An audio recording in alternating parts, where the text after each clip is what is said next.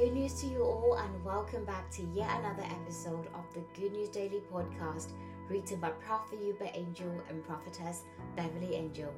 Today's title is called Spiritual Realities. The scripture is taken from the book of 1 Corinthians chapter 16, verse 13, from the KJV version, and it reads, "Watch ye, stand fast in the faith, quick like men, be strong." Prophet Uber Angel goes on to say, until you realize that your experience in the physical is a manifestation of what happened in the realm of the spirit, your life will continue to be like a roller coaster. To see real progress in your life, your spiritual growth must excel. Unfortunately, your spiritual growth is not determined by the pastor or preacher. No, it is by the knowledge of the Word of God in you.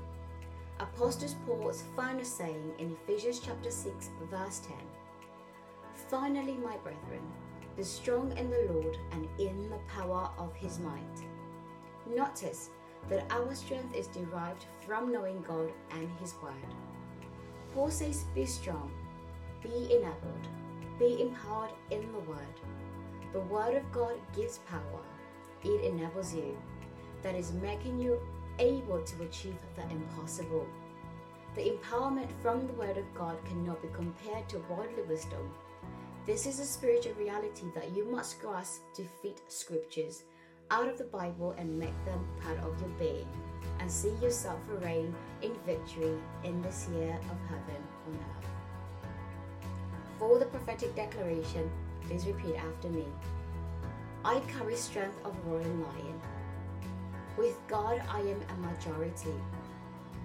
I move and find my being in God, who has established me as a one-man defense system. I cannot be defeated. God is on my side. Victory is mine. In the mighty name of Jesus. For the further studies, please go to the book of 2 Samuel chapter 10, verse 12. And if you'd like a free copy of the Good News Daily Devotional, please head over and download from www.goodnewsworld.com/goodnewsdaily.